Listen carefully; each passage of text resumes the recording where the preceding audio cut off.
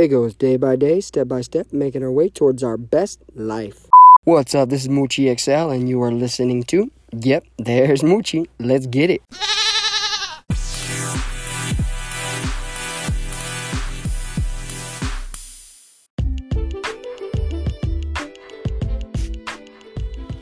Yo, welcome back, everybody, to all my new listeners.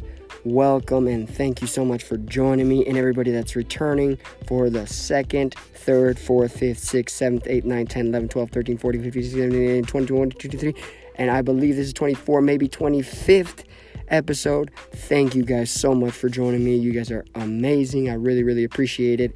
And for the new listeners, I am yours truly, Moochie XL, and I am so excited, and I am so thrilled, and I am so pumped every single day I wake up, because it's a brand new day. I get to live, I get to enjoy, I get to experience, and best of all, I get to learn. This week has been incredible. It has been fantastic. I have spent so much time from everywhere from meditating to learning to growing to reading to doing yard work, to traveling, to spending time with my dad, spending time with my mom. Today specifically was Mother's Day, so we spent a lot of time with her.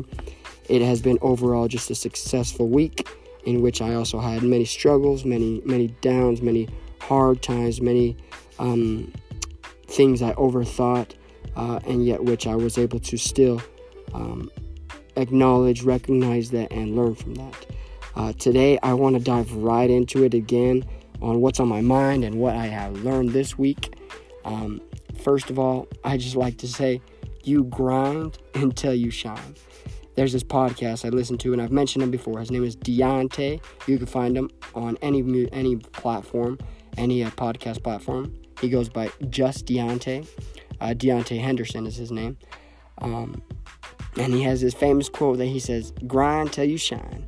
And it's so true. We need to absolutely grind until we shine. I am so thankful that I get to learn the things I do and experience the things I do with the people that I experience it with. This week, exactly, I was really excited, thrilled. It was my last week before I hop back into all my working day to day, from anywhere from 3 o'clock to 5 o'clock in the morning to 3 o'clock in the afternoon. It has been incredible getting prepared physically, mentally, emotionally, on preparing for this new job. Actually, not a new job, but an old job I had, and I'm rehired again. It's Nestle Stouffer's, making lasagna on a production line, and it's thrilling because I know I'm going to have a lot of benefits, a lot of time to learn, and a lot of money coming my way. So it's super exciting. But throughout this week, I had a lot of time I got to spend with myself, again, relaxing, meditating, and pretty much preparing myself for the week to come. Through this time, I had thousands, if not millions of thoughts. I had thoughts of every single kind: good thoughts, bad thoughts, hard thoughts, easy thoughts, soft thoughts, sour thoughts, funny thoughts. And I learned this week that as we receive these thoughts into our head, as our receptors in our mind start firing off away memories or things from our past, we can take it one or two ways. We can feed it, or we can starve it. We can not feed it and just divert our energy somewhere else. My dad said something very special. He said, many thoughts come in, but what we give to our thoughts is what counts. And that stuck with me pretty hard, because it's true. Through this time, I had to sit and think. I fed more thoughts than I should have.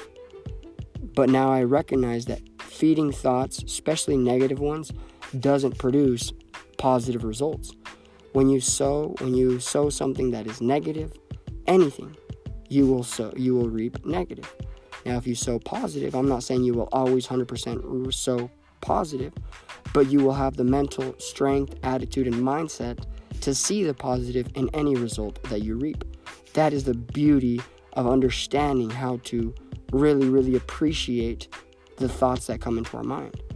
We see that we can grow from them, that we see that some thoughts hold us back. They strain us. They hold us like it's like chain and ball to our ankle.